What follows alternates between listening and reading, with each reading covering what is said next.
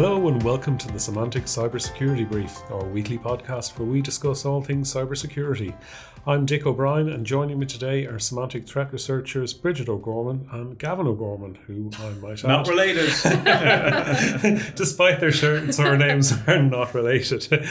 In this week's podcast, we'll be talking about Tortoiseshell, a newly discovered espionage group that's been hitting targets in the Middle East, why Facebook has suspended tens of thousands of third-party apps, how patients had to be moved from a Wyoming hospital after a ransomware attack, and how Apple's iOS 13 was released earlier this week with a known vulnerability.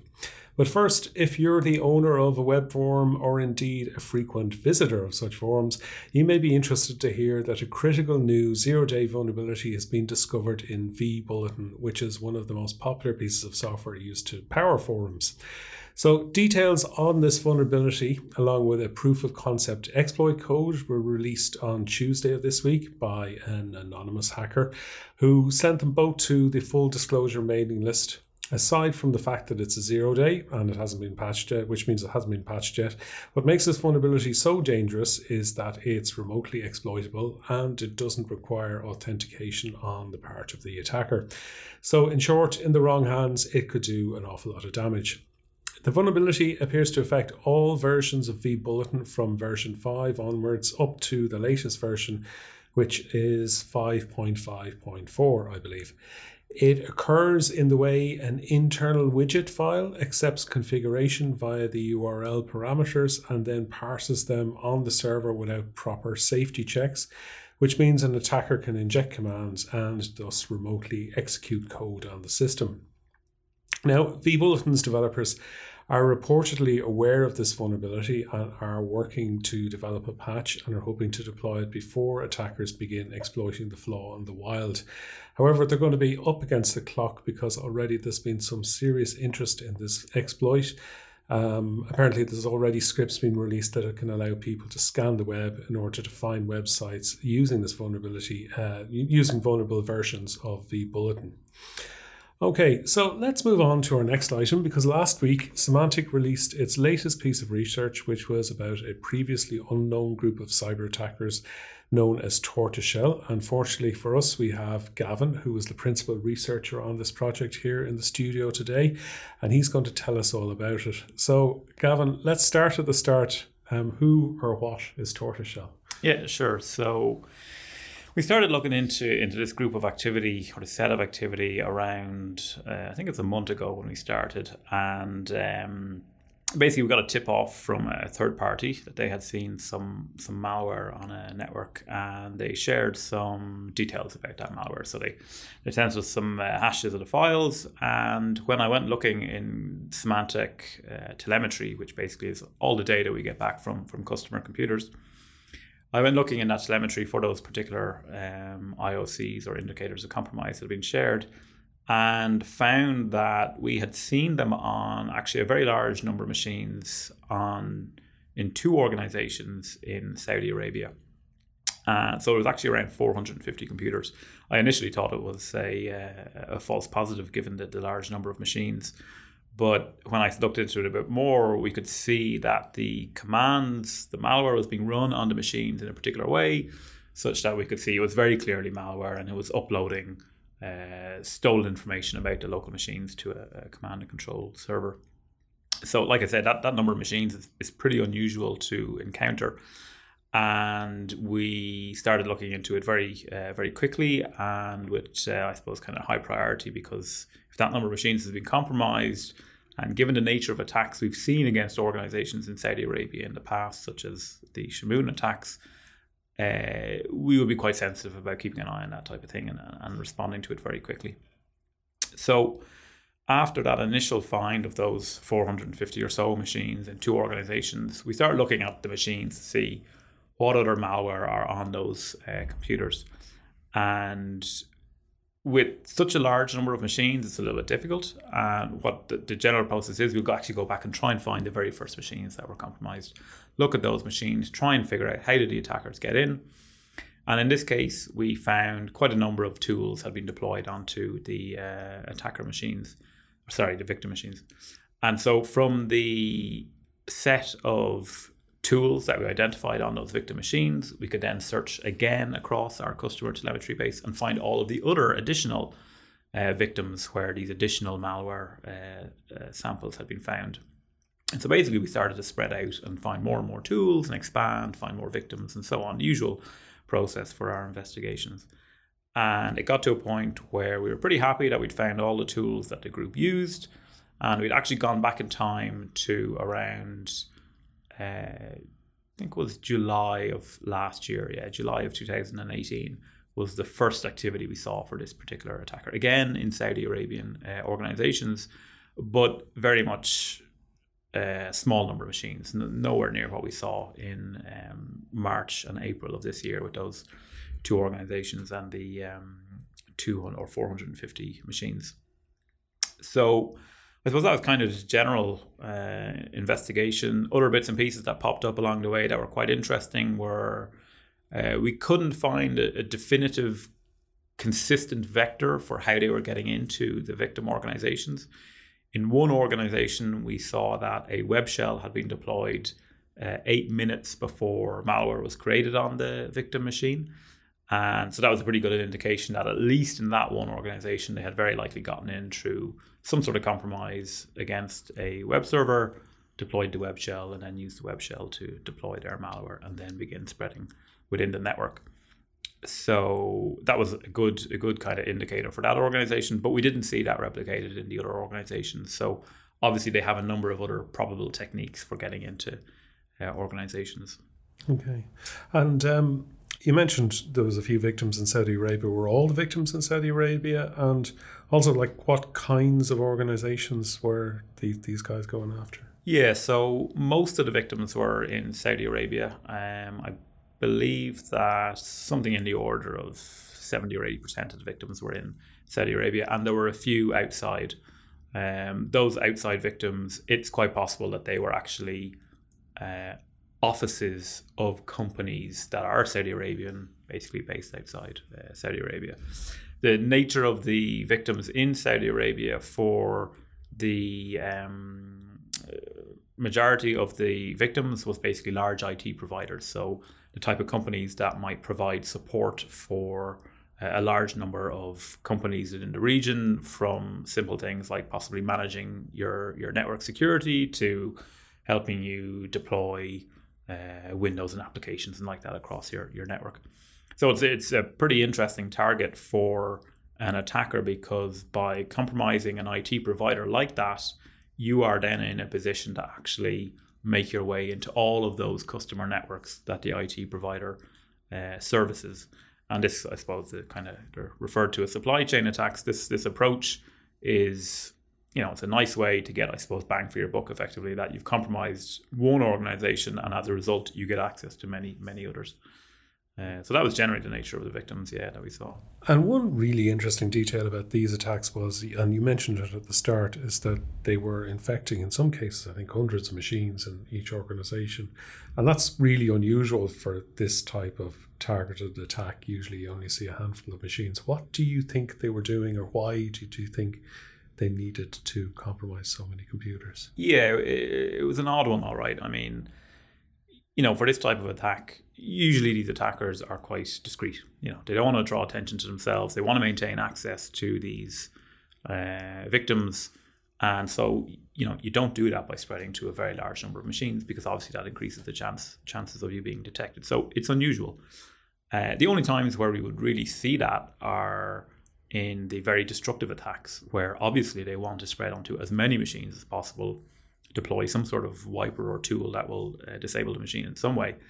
And so that was why we initially were so concerned when we first saw this. But in this particular case, it seemed that they were simply spreading to all of these machines purely to retrieve data about those local machines. So once they spread onto a machine, they would retrieve quite a large amount of fairly generic information, such as the computer name, its IP address, configured routes, software installed, things like that.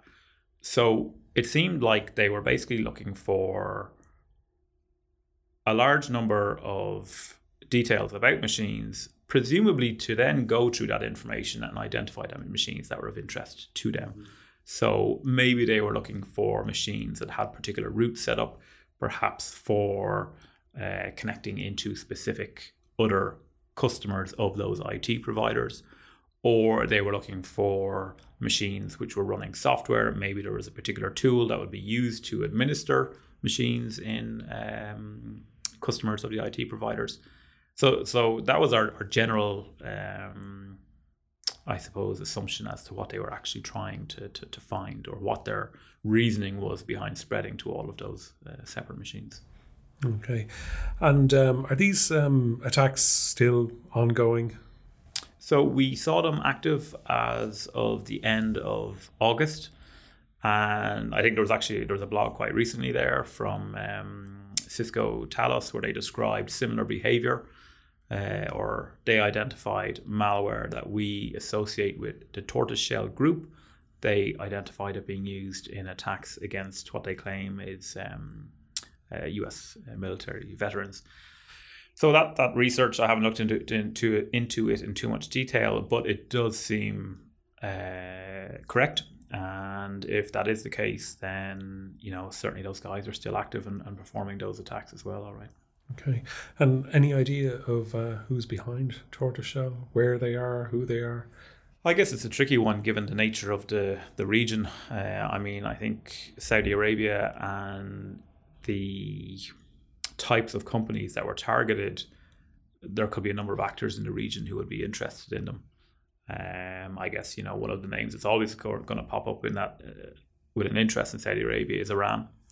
But having said that, we don't have any particular evidence to point to any given country as being responsible.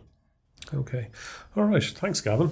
Now from Gavin O'Gorman to Bridget O'Gorman, stories related to Facebook are something we've covered fairly frequently last year, and it looks like that things are unlikely to change now. Isn't that right? Yeah. So it seems to probably be reporting a lot of Facebook related stories again as we go back into the podcast, as they continue to, I suppose, try and rehabilitate themselves following the Cambridge Analytica scandal, which broke more than a year and a half ago now, so quite a long time ago, but the repercussions of it do still continue to reverberate for the company, and I suppose for everyone really. And in the latest developments from Facebook, the company announced just late last week that it had actually suspended what it said were tens of thousands of apps from around 400 developers. And it said this was basically the latest step in its kind of what it's called as app developer investigation, which has been ongoing since March 2018 when the Cambridge Analytica reports first broke. And in this announcement about this development, Facebook said they were keen to stress that, this move didn't mean that tens of thousands of apps were actually posing a threat to users of the platform or to their data. They just kind of, I suppose, are saying that they suspended this number of apps out of kind of an abundance of caution, really. And some of these apps that were suspended weren't actually live, or they were simply in the testing phase, and so may never have actually been rolled out on the platform. And in other cases, Facebook said that when they received no response from developers when they reached out to them to ask for further information about the apps, they then decided to suspend them. Okay, so it means that some of them could be reinstated if the developers... Yes, so some of them could potentially be reinstated, or potentially may have been sort of benign, but just not, Facebook just didn't get that information from them, basically. And Facebook had said that, it picked out these apps, I guess, apps that I wanted to look at further based on, I suppose, they looked at how many users they had, how much data they had access to, and then they said other signals as well that they could have the potential to abuse Facebook's policies. And as well as suspending, the large number of apps, as we said, that could potentially be reversed, so that they also did ban some apps completely. And apps that were banned, included those that were sort of blatantly breaking Facebook's policies, those that inappropriately shared data that was obtained from Facebook, or those that made data publicly available without protecting people's identities. So those apps were just they weren't suspended, they were just banned outright. Okay, and so what's going to happen to the developers of these the banned apps, I guess? Well, in some cases, Facebook did also outline in this announcement that they have taken legal action in some cases against some of the companies and some of the developers that violated their policies, or those that refused to cooperate with their investigations. So I guess we'll just have to see what happens in those court cases. And they also said, they've set up kind of new rules now that do limit the amount of data that app developers can access about Facebook users. And they've also come into a new agreement with the FTC in the States. So that will require developers then to sort of annually get certified that they're complying with Facebook policies. And Facebook said as well that, they're not kind of going to allow just any kind of apps or developers to have access to data on Facebook users now. So they will only allow it if it's kind of going to improve the experience of people using Facebook. So the likes of things like personality quizzes and that sort of thing, which were used to be so popular on Facebook and also led to a lot of the issues with the Cambridge Analytica scandal, things like that, will probably no longer be allowed on the app. So, it seems like pretty positive moves really on behalf of Facebook. And I suppose as we move ever closer to the 2020 elections next year in the US, I suppose Facebook kind of has to make moves like this, because there's no doubt that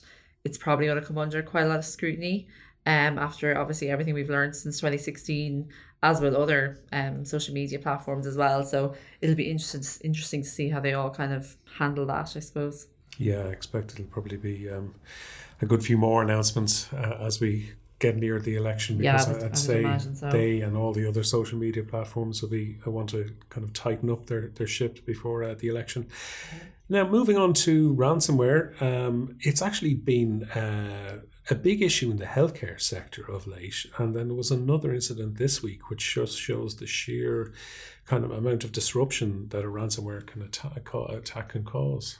Yeah, absolutely. Ransomware has been a big issue in the healthcare sector really for a long time, but especially recently as well. And just last week, a ransomware attack hit a hospital in Wyoming, and it led to some patients having to be transferred as far as 125 miles in order to receive treatment at a different hospital. So it was a 90-bed hospital called the Campbell County Memorial Hospital, which is based in Gillette in Wyoming. And it found on Friday morning that it had been hit with this ransomware attack.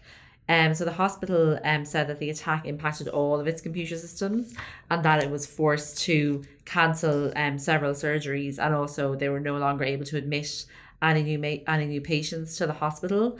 They were also forced to turn away any outpatients who showed up for things like radiology treatments or that kind of thing. And the attack seems to have persisted, causing this disruption over the weekend, because as of Tuesday morning, according to the hospital's own website, those kind of outpatient appointments were still unavailable. And it said that people who presented to the emergency department would be assessed there, but then would probably have to be transferred to another hospital to actually, I suppose, be admitted or receive any treatment. So there's actually no information yet on how many patients may have had to have been transferred or redirected as a result of this attack. That hasn't come out yet, or if it's kind of caused any bad repercussions for people. So Wyoming's Homeland Security Office said that it's coordinating with other law enforcement officials and that it's investigating the attack. However, we don't know yet when the hospital believes it will get back to kind of full service. We also don't know yet what kind of ransomware was used or whether the ransom has actually been paid either. That hasn't been revealed yet by the hospital.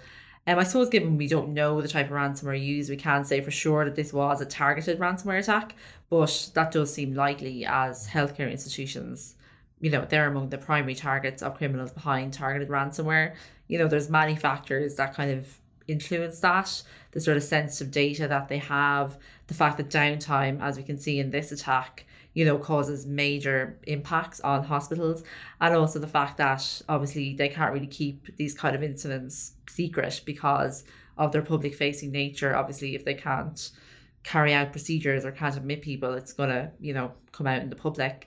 And I suppose all these factors do kind of increase the likelihood that health institutions may be perhaps more willing to pay a ransom than other sectors where it's easier to kind of cope with these things or to have downtime for a certain amount of time.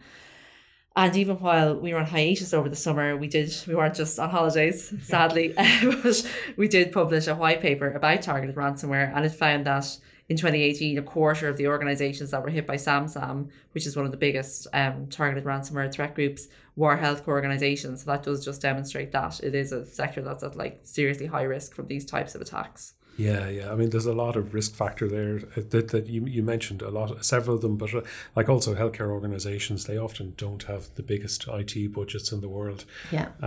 Which means they're another source of weakness there.